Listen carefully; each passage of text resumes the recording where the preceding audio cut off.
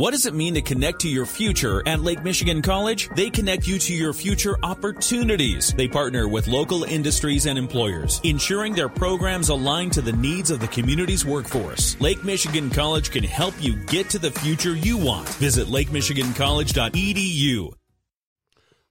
Hello, my name is John Smetanka, and the name of our program is With Respect.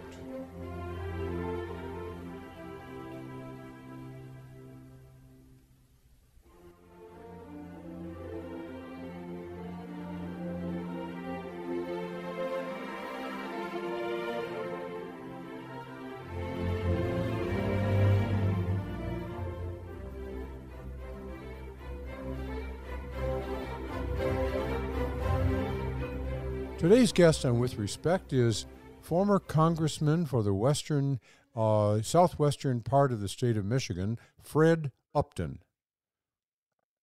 Fred has been in Congress for many years, and we're going to be talking about a group, a movement that he is a part of called No Labels.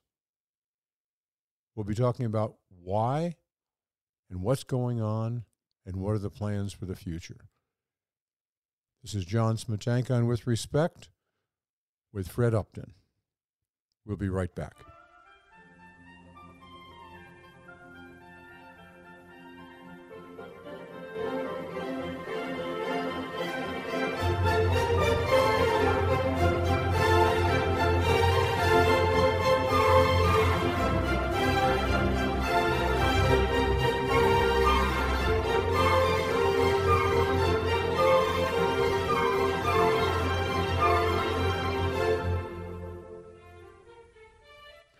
Fred, how are you today? I'm doing great. Good. Doing great. Fred, a little background. You have been the congressman for southwestern Michigan for many years, and you and I have known each other, been friends for many years. But we're going to be talking about something that I'm puzzled by, and that is, where are we going in our political system? Let's start off with your experience. You know, you were in Congress for a number of years. How many were you in? 36 years. So, and you and I have known each other since the 70s. So you and I go back 50-some years. That's right. We don't even look that old. I still get carded when I go to Martin's. Bless your soul. When I was in law school, I was with a group of people, all of whom were above 21. We went to a restaurant, had dinner, and I was the only one that was carded. It really was irritating at that time, but today I would take that as a badge of honor, and you can too. Well, I like to think it was because I was wearing a hat. Yeah. But okay. All right. Fred, I think it's a truism among people who pay any attention to what's going on in our country that we are a divided country. Some people call it silos, some people call it barricades, some people call it matters of principle. Whatever it's called, it seems to be very hard for us to come together on almost anything, especially about the body politic. What's your experience? Well, I would agree with you. As I go back and forth between here at home and Washington, Washington's a very toxic place. It's closely divided between Republicans and Democrats. We've had some really close elections, really going back to 2000. Remember the Chads in Florida and everything else. But it's just a very poisonous atmosphere, and I think. And so far, the grades coming in on this Congress, it's worse than ever before. Very little has gotten done. They've left town now for the holidays with a whole host of issues that are unresolved. The president, rightly so, in my view, asked. I was a member of the Ukraine caucus, but been to Ukraine a number of times, including last year. And the president asked for more funds, and here we are 3 months later, and it hasn't gotten through the House or Senate. We see what's happening in the Middle East. we can remember the terrible fires in Hawaii that wiped out a whole town. We still haven't restored the money for FEMA, the Federal Emergency Management Administration, to help in some of those teams. In addition, we're now 3 months into the fiscal year, and not a single one of the 12 appropriation bills have passed. They've got another short-term deadline that expires, I think, the 17th or 9th, mid-January. Congress doesn't even come back until the 8th or 9th of January, so no regular order, meaning that what I learned, some people will remember this, I had a great civics teacher in St. Joe by the name of Mike Denicus, and of course in 9th grade civics you learn how a bill becomes a law, and it goes through the subcommittee and then the full committee and then to the House floor and then merges with the Senate. They iron out the differences, get it resolved, and goes to the president. These bills aren't even going through subcommittee or full committee. We're just going to learn about them at the 80,000 foot level, and they're going to vote on it yes or no with no amendments. There's no, maybe an hour of debate, but they don't even know what it's going to look like. And they've got just a handful of legislative days before this potential shutdown, with all these other issues that are there as well. So how did we get there? It's closely divided this next election year. And, they say this every year. John, you and I have been through a lot of elections. Oh, this next election is going to be the most important ever. Well, guess what? It is. It is going to be the most important ever. We got the presidential race. We got control of the Senate. We got control of the House. And billions of dollars is going to be spent, much of it in negative advertising. And when you see these local elections with less than 20% of the electorate participating, you can see that people just have turned their back on the process because they're disgusted with what the final product looks like. So we'll be watching with interest now the next couple of weeks in terms of what's going to happen. But I think one of the reasons that I've been involved with No Labels, and I know we'll get into this in the next hour, but this is actually an organization that's been around for maybe almost 15 years, really since about 09 or 08. And it's concentrated before, it's bipartisan, Republicans and Democrats. It's bicameral, so that's House and Senate together. They've been focused on issues. How do we work together on some of these things with some pretty good successes? I was, of course, vice chair of the Bipartisan Problem Solvers Caucus when I was in the House, about 60 members, equally divided between Republicans and Democrats. We met every single week, even during COVID. We had Zooms. I was in my kitchen on my Zoom. We had Zelensky one day on our as part of our Zoom in terms of what was going on in Ukraine. We had CEOs of big companies, whether it be Intel or GM and other companies involved as how are things that we're doing relating to the overall economy. And we got things done. We worked, without COVID, we had meetings every month with members of the Senate, Republicans and Democrats. Business community came from, frankly, all around the country to tell us their story and what could we do to help govern and actually have a number of successes. And we had some.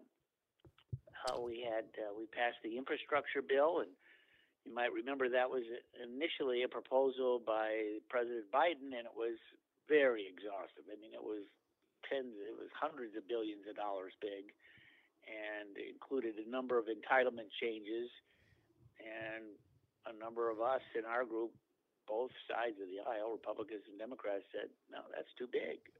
We're not, infrastructure is not entitlement changes. It's things like roads and bridges and airports and broadband.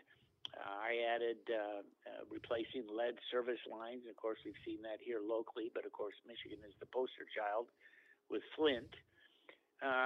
But we narrowed it significantly to traditional infrastructure projects. And then we did something else. We paid for it.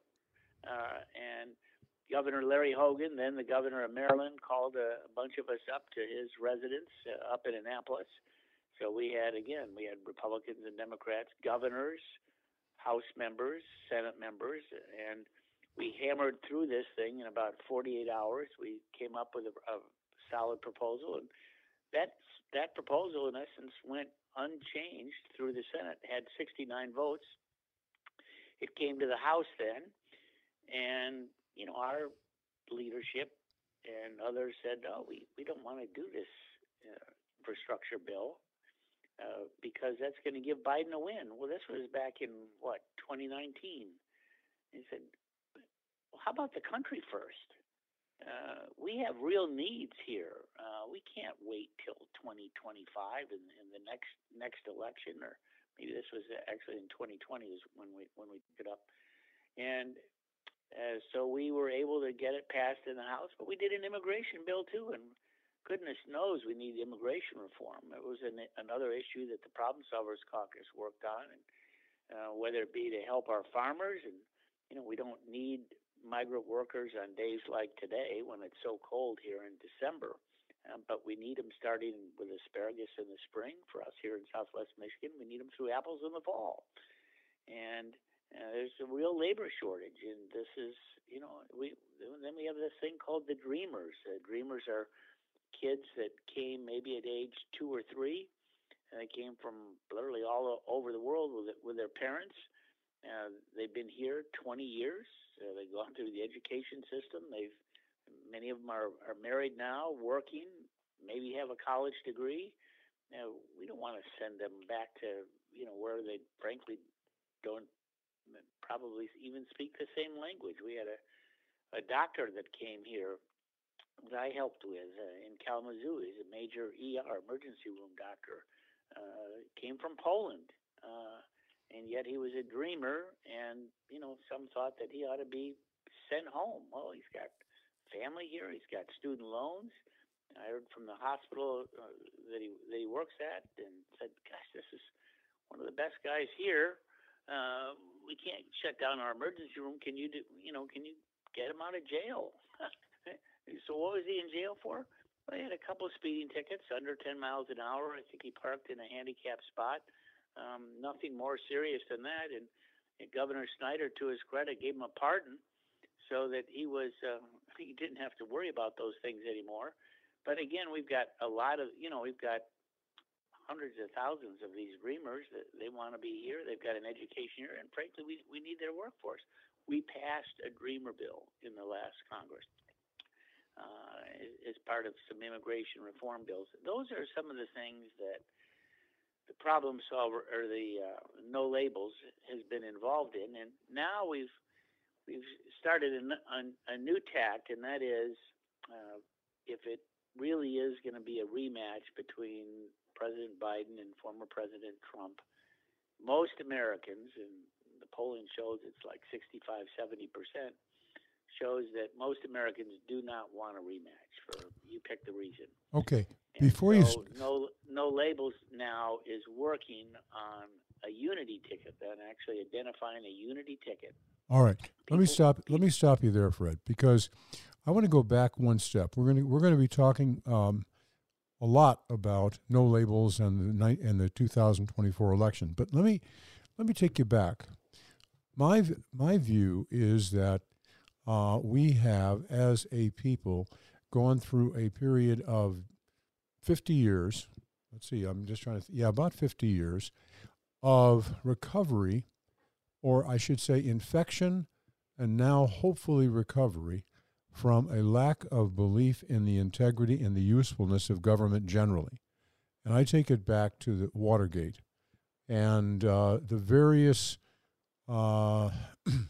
scandals that have arisen over the years, whether it was in Congress or in the local government or whatever it is, and people, as I talk to them and listen to them, they're talking about a lack of belief in the integrity or the usefulness of government. Now, you've listed a whole series of things that have been accomplished by the No Labels and the other groups that you're working with.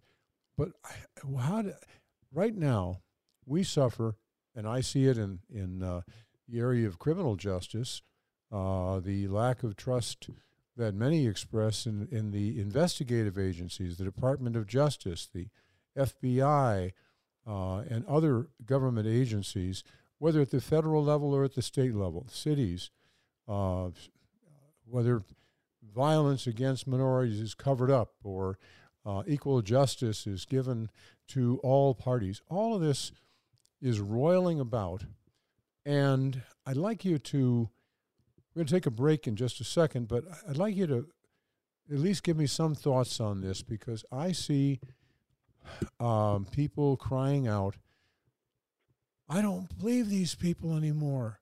I don't love them. Do I have to respect a government that I don't think is operating fairly or whatever? So we're going to take a break now. I would like you to bounce those your thoughts about what I just said after we come back from the break. This is John Smetanka on With Respect, and we're talking to Fred Upton, former congressman from the western corner, the southwestern corner of the state of Michigan. We will be right back. This is John Smetanka.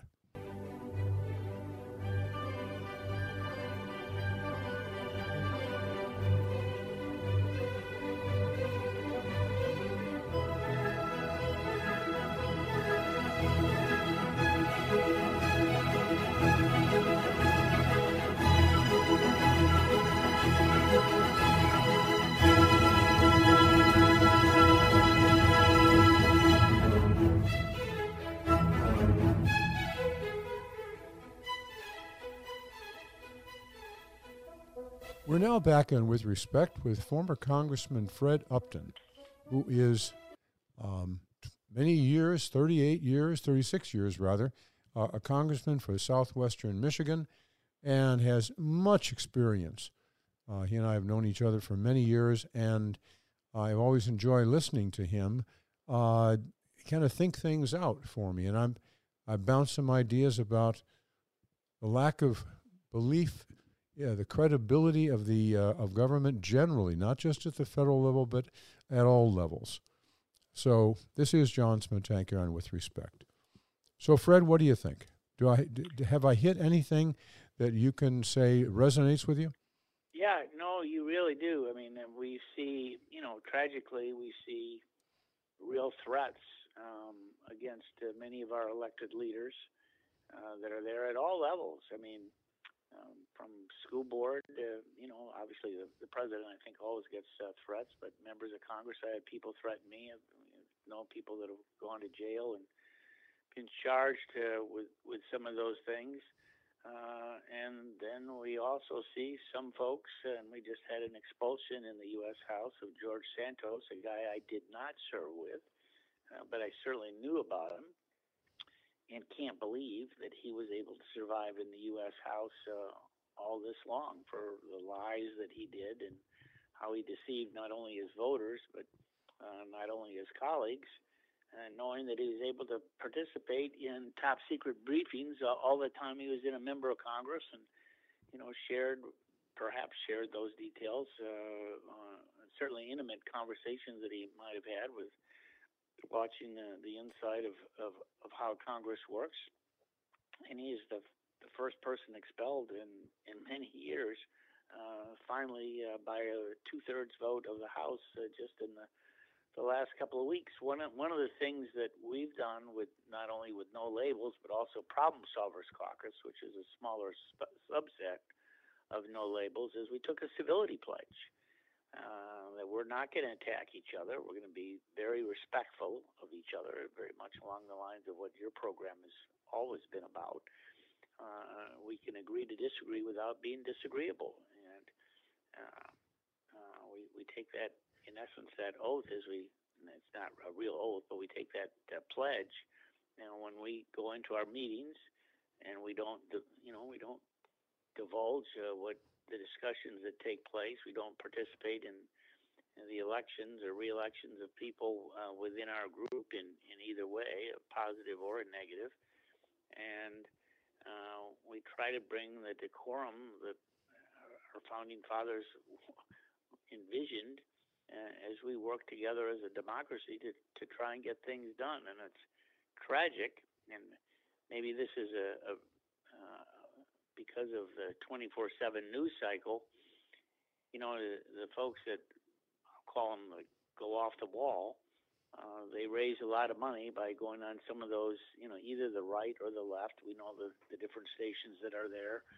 And they shout and scream and raise a ruckus, and then they do a mailing, and they collect millions of dollars so they can continue to do those types of antics. I mean, let me interject. It's a wild time. Yeah, personal experiences with friends of mine. As you know, I know a number of folks down in D.C. and around the country because of my work in the Department of Justice and whatnot. But friends of mine were telling me when they go on these talk shows that they are going to be the talking head for some point. And lo and behold, they tell me, John, it's hysterical. They set us up and they put us into the green room and they teach us how to be disagreeable. You got to shout because if you don't shout, you're not passionate. If you're not passionate, you don't believe in principles. And of course, that is, in my view, one of the places where our system has gone off the track because we confused basic principles of humanity and decency with particular policies or ways of implementing good principles. But it's always yelled, and this is a principle. If you're not sticking with this principle, read some political policy, some governmental policy, then you're dishonest, and you don't deserve our trust. So yeah, it's bizarre. Yeah, it really is. And John, you and I both. I mean, for me particularly, you're just a shade older than I am. But I had the chance to work with Ronald Reagan at the White House. The sun was always coming up. I mean, what a delightful guy. I had the privilege of being in with meetings with him every other week with congressional leadership, and he had a wonderful relationship with Tip O'Neill, the liberal, very liberal Democratic then Speaker of the House. He got things done through a Democratic Congress, Republican president. And the proof in the pudding was when he ran for re-election, he got 49 states. As a Republican winning New York, a Republican winning California, and he lost only Mondale's Minnesota of the 50 states. But those were the principles that I learned under Ken Duberstein. His later chief of staff was my direct boss for a lot of years. And he had a theory, this is Reagan, if you can get 80% of what you want and live to fight another day for the other 20%, that's a win. So you don't have to be 100% all the time, but, just move the ball down the field, especially when you can do it on a bipartisan basis.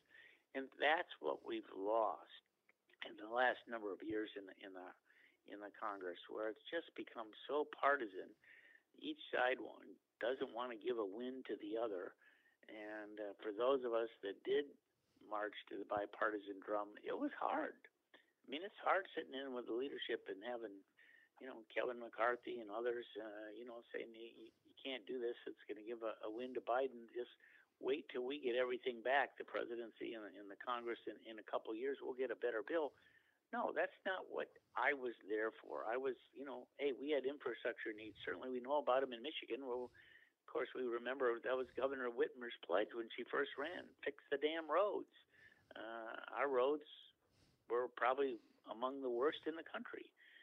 And so that bipartisanship, and working together, I mean, that was, for me, it was our district always was a swing district. The winner of the presidential race in our district was generally the winner overall. I mean, Bill Clinton won our district. Barack Obama won our district. Fred Upton won our district.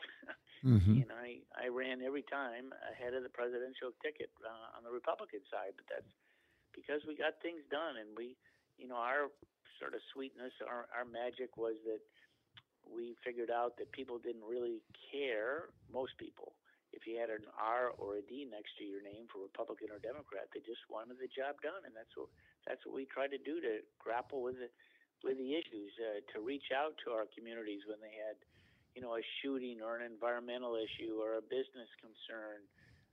COVID was a particularly stressful time for so many of our small businesses wanting to, know how they could make payroll or survive. And it was the Paycheck Protection Program, PPP, that frankly worked its way through the Problem Solvers Caucus that got enacted into law that saved all these small businesses and the jobs that they had. It was, the auto rescue plan back in '08. Where it was a bipartisan plan. John Dingell, then the Dean of the House, and myself and others, I was co-chair of the Auto Caucus, and we worked with both Obama and McCain. They were running against each other for president, but we got them both to support what we did. And, of course, the money was paid back by GM and by Chrysler.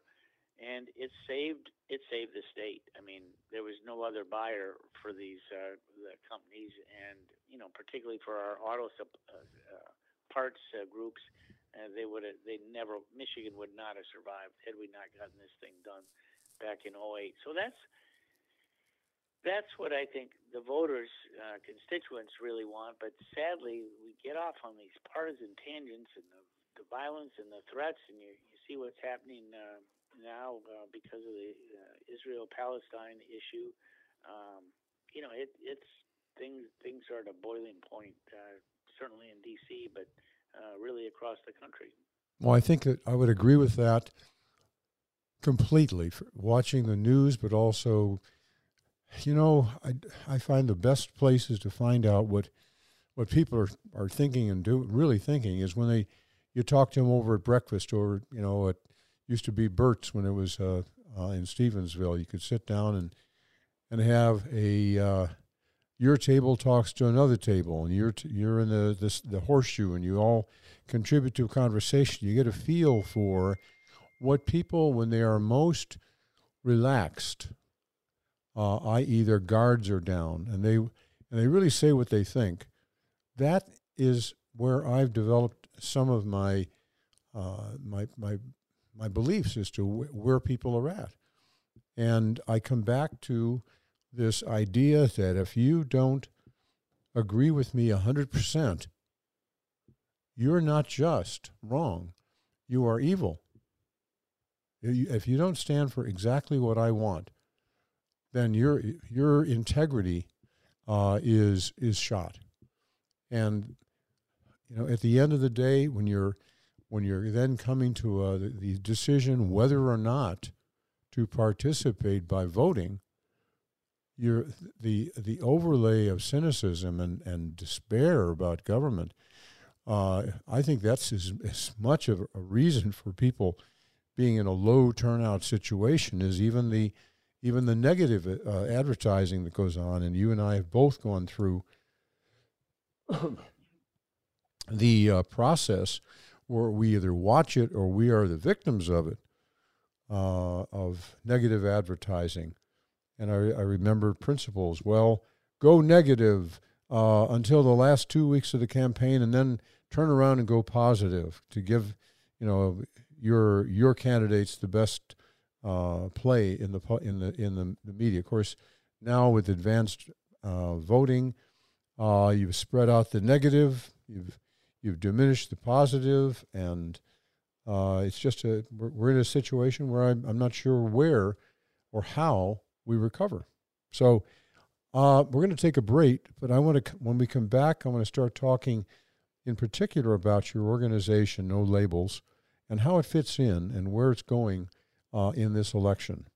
This is John Smetanka, run With Respect, and we're talking to Fred Upton, a former congressman for 36 years of the districts in the southwestern-most part of the state of Michigan, chairman of many committees, and now he's told us about some other activities that he's involved in. We're going to play those out just a minute here. This is John Smetanka on With Respect, and we'll be right back.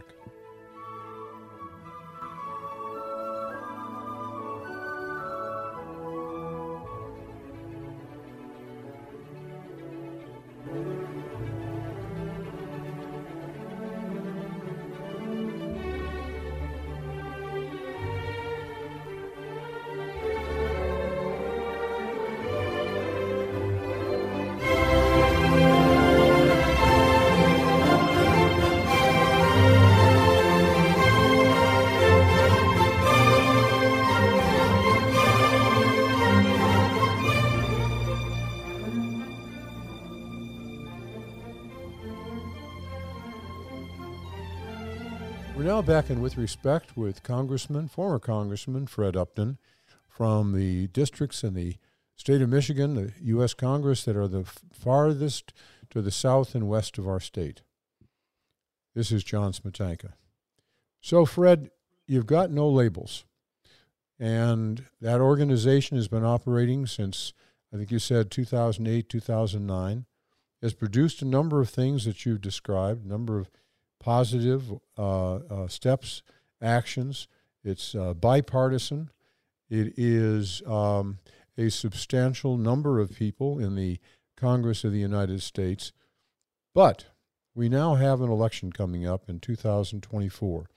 And you and I have talked about why we're going to do this show, and we're going to do another show on this after the primary, Super Tuesday primaries in the spring. So, Fred, what the heck is going to happen? What is your organization going to try to do, whether it's on the presidential election or anything else that you're going to be trying to do? So, a couple things, and it is a pleasure to be with you this morning. So, I'm just a volunteer, but I'm spending a lot of hours every week. And I'm a poor country lawyer in the woods of West Michigan. Okay, that's moving right. on. That's right. So I'm so No Labels, as you said, has been around since about 08 or 09. It's been focused primarily, solely on legislative issues of getting things done. But as we looked at the political landscape, we said, man, we did some polling to verify this. Most voters, a majority, do not want a rematch between Trump and Biden. And it looks, and we identified this many months ago and said at the time, it looks more and more likely that is going to be the ticket. In fact, I saw a report this morning that Trump should have this wrapped up for him, the nomination. He's got significant leads in all the states. Sometime in mid to late March, he can claim that he wins the necessary number of delegates to put him over the top. For Biden, he's really the only Democrat that's running at this point. He did a good job in getting some pretty powerful co-chairs of his campaign on board, including our governor, but the governor of Illinois as well as the governor of California as well, and seems to be doing pretty well as he's no one's running against him. Robert Kennedy's talking about running as a third-party ticket, but we'll see what happens there. But at the end of the day, most voters, 70%, are saying we don't want a rematch. So we looked at this, No Labels, came up with a number of principles that No Labels really stands for, and in essence, a platform. We took some time to write these over a number of months. People can find them. It's called Common Sense. But you can find these 30 or so principles of what we believe in on nolabels.org. Just go on your computer or your phone and nolabels.org and look up Common Sense. We unveiled this in New Hampshire last July. I was there. We had former Governor Huntsman from Utah, Republican, and actually former Governor Manchin there, now in the Senate as a Democrat. And we had marvelous turnout. I mean, at college there, that's sort of the bastion of political needs, St. A's in Manchester. It was very widely received, and now we're actually working on identifying what we would call a unity ticket, a Republican and a Democrat. Likely, the Republican would be the presidential candidate, the Democrat be the vice president, but we haven't decided for sure.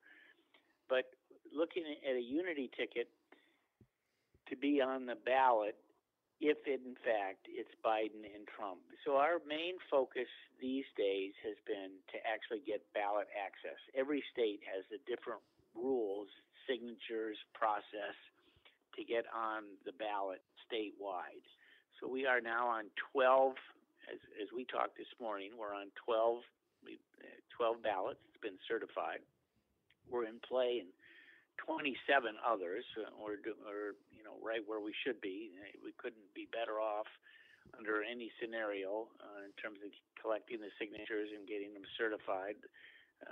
You can imagine that both the DCCC And the RNC aren't real happy with us. They like the game played as it is with just the two of them. So they've tried to put up some roadblocks, but they've been dismissed, and we've had to spend some money with the court challenges. But so far we're batting 1,000. And our goal would be that we will be on all 50 ballots by probably the end of the second quarter this next year, 2024. And at that point, once we get on the ballots, then and announce our unity ticket, that ticket then would run the presidential campaign. It's not going to be no labels. We're not going to run the campaign. We're just getting ballot access so that to allow voters to have a third choice, a bipartisan choice, if in fact it's Biden against Trump. And so that's where our focus is right now, is to get the ballot access to collect the signatures, and it's going very well. Here in Michigan, it hasn't started yet. We have a couple of rules that we have to comply with. So in Michigan, it will be the candidates who will actually get the signatures. It will not be no labels to actually collect the signatures, unlike in other states like North Carolina, Florida, Arizona, Utah, where we are already blessed and already certified to be on a ballot. And I do hope that when whoever it is, whatever candidates are out there, that they are careful not to use the wrong ways of collecting signatures, phony names, phony places, that sort of thing. Yeah, we saw that here in Michigan, with half of the Republicans running for governor 2 years ago. Were rightly disqualified because I'll call it cheating, because they didn't follow the rules. And we actually had a former colleague of mine, Thad McCotter, who was running for re-election, and he pasted, as I recall, signatures from previous ways to years on his application to the Secretary of State, and he was ruled ineligible as well.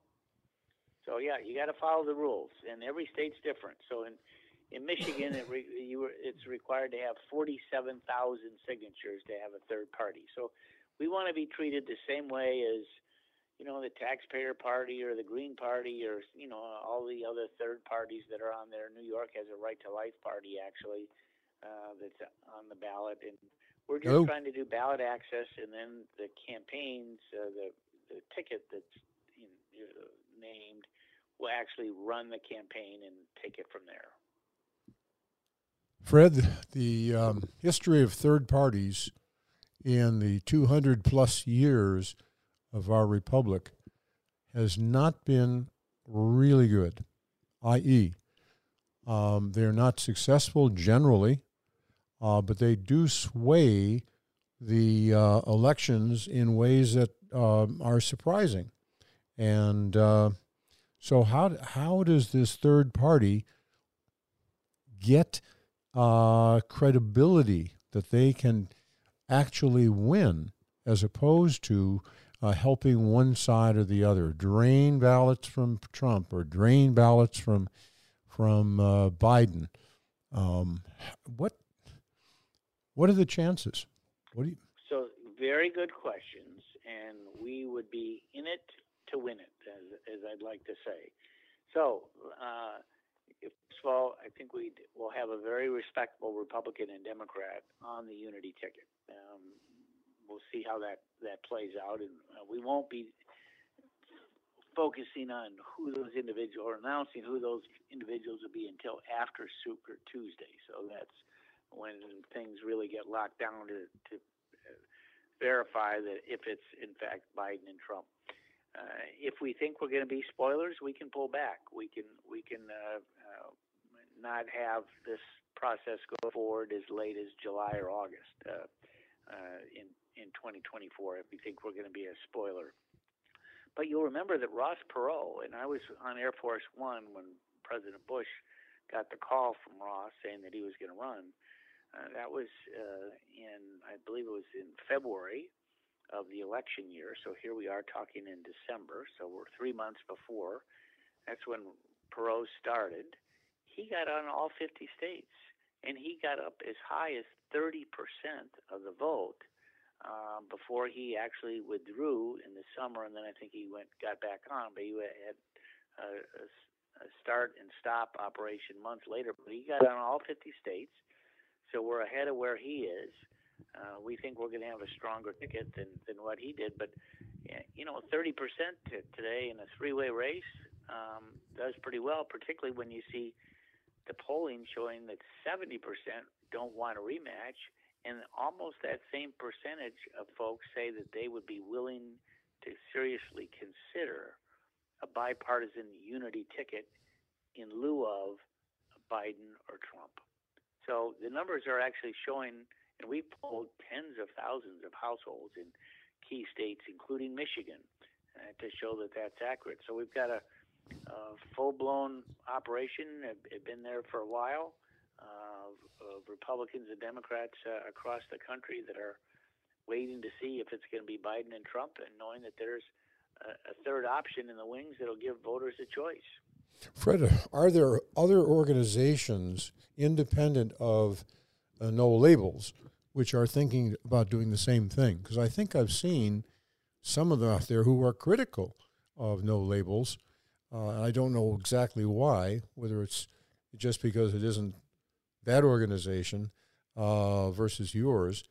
But are there others out there who are likewise trying to challenge the existing way of doing things?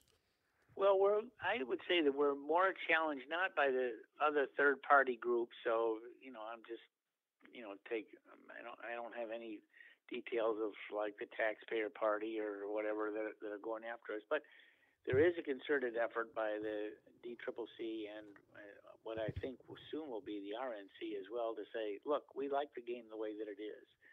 We want to keep our elbows on the table. We don't want anybody else there. And so there is a concerted effort to knock us with misinformation, with misleading ads, frankly, that are wrong, to prevent us from having a bipartisan unity ticket. And we knew that going into it, but our skin is tough, and we'll let the voters make that choice. But in the meantime, we're going to keep our eye on the ball and just try to get on, continue to try and get on all 50 states' ballots for voters to make a choice come November. What happens if you don't get in? What happens if we don't have to? I mean, if it's not Biden and Trump, let's say one of them drops out, or who knows, pick a scenario, we probably don't move forward. We'll revert back to concentrating on just issues to get the country going forward. Okay, now that's I want to talk about this going forward. If you don't either succeed with your ballot your ballot initiatives or your candidates or whatever, or you lose. I mean, one of those two guys stays in and wins.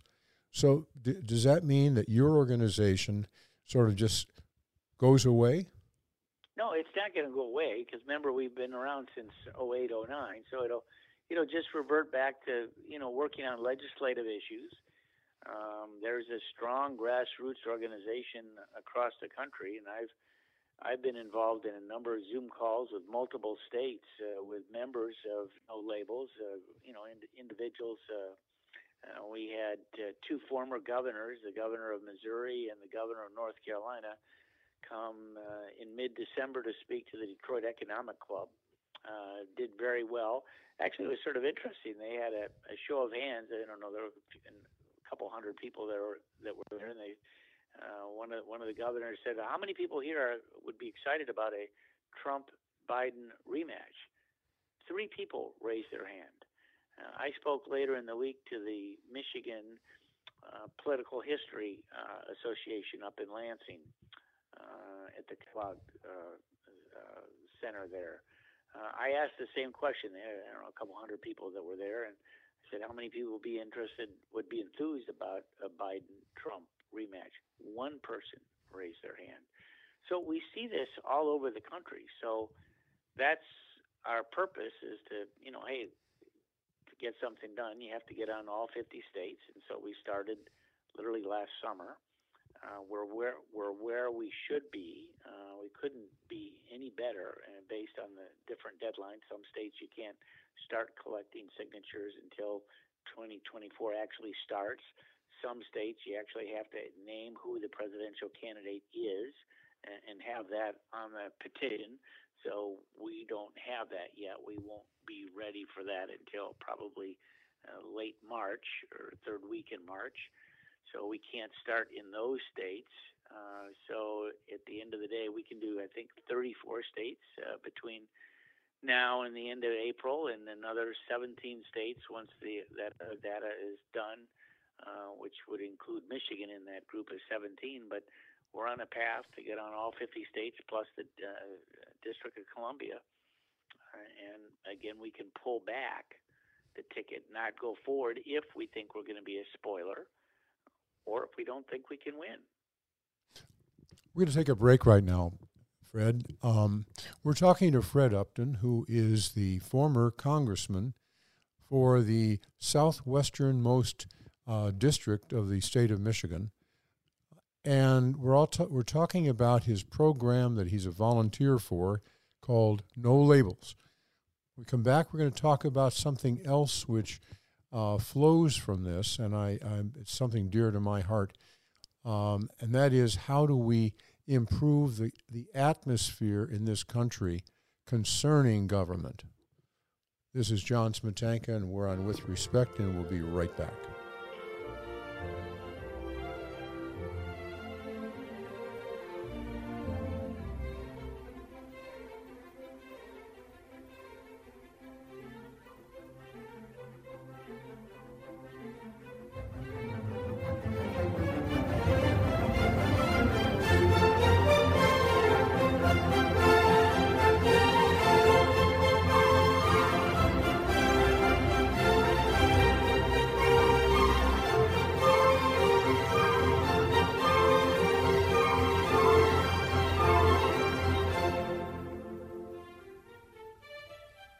We're now back on With Respect with former Congressman, United States Congressman for 36 years for the southwesternmost part of the state of Michigan, Fred Upton. This is John Smetanka. Fred, when we broke, I teased this. I go back to what I said earlier about where I think things really went off the track in terms of how people viewed their government. And it started in small ways and big ways, and it just kind of didn't get much. It didn't come out completely that there are honest people in government, and government as a whole is able in a particular role, not running our lives, but certainly helping our lives, helping us to succeed in the best ways we possibly can in our personal and community lives. But let's take next year. And let's assume, for example, that your candidates, if you have them, win the presidential election. What happens then? How do you go about reestablishing belief and trust in this government, this federal government, the state government, the local governments, that they can and should and will act as helpers, as honest brokers in helping people live their lives to the best of their abilities? Well, I'd say a couple things. One, all of us know the issues that we're looking for help on. And we look at the border with a lot of the issues there, the folks that are trying to cross the border improperly, and that issue's been plaguing us for a long time. We look at inflation, we look at energy, we look at helping our allies around the world. We look at the pending threat of China and what's going on in the South China Sea, stealing of our patents, and we don't see anything happening. We know that in this next election, I guarantee you that in the House and the Senate, the margin is not going to be more than a handful of seats, one way or the other. The Senate right now is 51-49 Democrat, which puts Schumer as the majority leader. Manchin has announced he's not running. It's a district in West Virginia that's about a 40% margin for the Republicans. Likely the Republican wins, so it's 50-50. And it's going to be a handful of votes, both sides, controlling the House or the Senate. The only way you can get things done is if something is bipartisan. Having a bipartisan White House where you'll have a Republican, team that's there, I think will send an important signal particularly to the political parties today that let's get together. We got these issues, so we got to work together to get them done and be the country that we want us to be. So I think that'll be a welcome change. We also know that this is a one and done. I mean, we're not, we're not looking at races down the presidential ticket. We're not going to be running no labels candidates for state rep or Congress or on the way down. Some would like us to do that, but we're looking at this one time to sort of rejigger the political status and get some of these issues behind us and done, and hopefully send the signal then to the political parties in 28 that let's get off of this track that you've been on and talk about issues and civility and some of the other things, and we'll get our job done and go back to the job within no labels of looking at issues and trying to work together and being a partner after we've been a leader should we win in 24. There's another aspect to my question to you. And we've been talking now about the established electoral process. I want to step aside from that and ask you, do you have thoughts on a particular separate issue? And that is putting aside political parties for the time being, just ignoring that they exist. We still have divisions in this country. Sometimes you divide people on terms of money, their wealth, their jobs, their importance in terms of potential power in a community.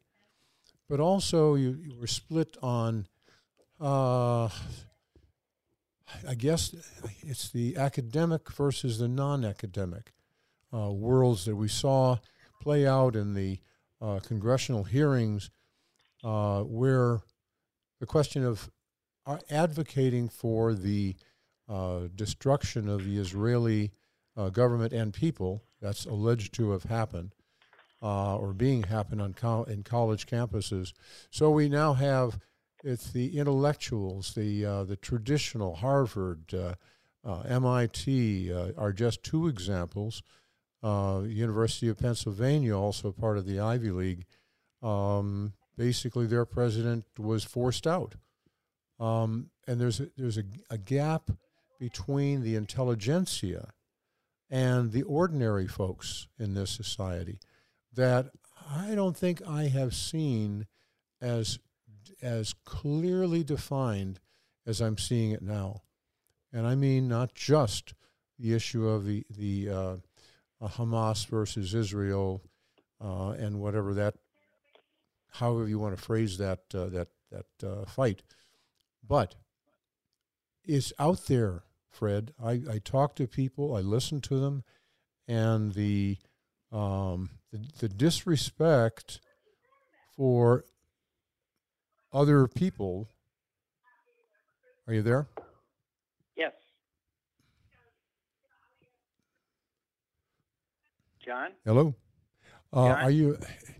The disrespect that I see being shown to institutions which we've traditionally looked to for dignity and thought and culture seems not to be there.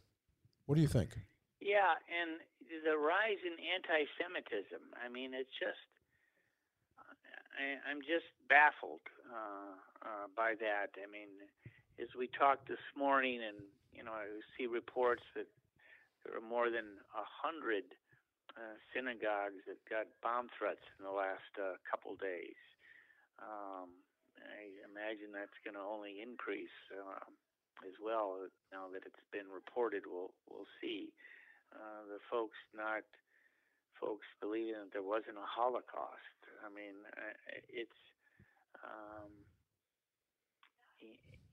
you see the brutality of what Russia has done to the Ukrainian people, not only kidnapping tens of thousands of children and sending them who knows where, but stitching Nazi, symbols in their foreheads with knives. I mean, it just the brutality around the world just sickens us in terms of the beliefs that we have coming from this country, and it's frightening. It's frightening, and I don't know how it's come to the stage that it's in, but it's somehow civility and respect for each other and our thoughts and political views needs to be put on a higher plane, I guess, than it has been over the last couple of years. Can your organization help in that process? And I mean, expanding beyond the political, strictly governmental process at the national level. I mean, it's again, civility has been part of our mantra from day one, and you'll not see any of our members, particularly the ones that have been elected, a good number of Republicans and Democrats both, we're not on that screaming page that you'll see some of my colleagues, former colleagues, I should say, on. So, and I go back to, I was one of the national chairs for John McCain's campaign back in 2008. I traveled with him a lot. I went to a number of states to help him, as I did former President Bush, too, when I went to New Hampshire. But one of the guys that I got to meet and really get to know was Joe Lieberman, who, of course, had run vice president just a few years before. And John McCain almost picked Joe Lieberman to be his running mate. There was a huge pushback at the Minneapolis Republican convention, but he almost picked him. He wanted to pick him, and you just wonder, certainly I think he would have done better than the pick that he did have with Sarah Palin. But Joe Lieberman is one of the national co-chairs for No Labels. I serve on a board with him. I'm with him either by Zoom or in person every week. Those last number of months, we have great respect for each other, and I would cast him as probably a thoughtful, maybe a liberal Democrat for sure, not a progressive, but he's got a lot of pretty conservative Republicans. I mean, Larry Hogan, Pat McGorry, former governors of North Carolina and Maryland, are the two Republican co-chairs. Jay Nixon, the former Democrat governor but a conservative Democrat in Missouri, and with a track record of getting things done with the Republican legislature. And Ben Chavis, who was the head of the NAACP, the other Democratic co-chair. So from the top, it is bipartisan and one that's working together on issues that confront the country that need to be addressed, and that's really what No Labels is all about. Well, I certainly wish any organization that is interested and working, not just talking, but working towards bringing America back to a point of commonality. I hate that word.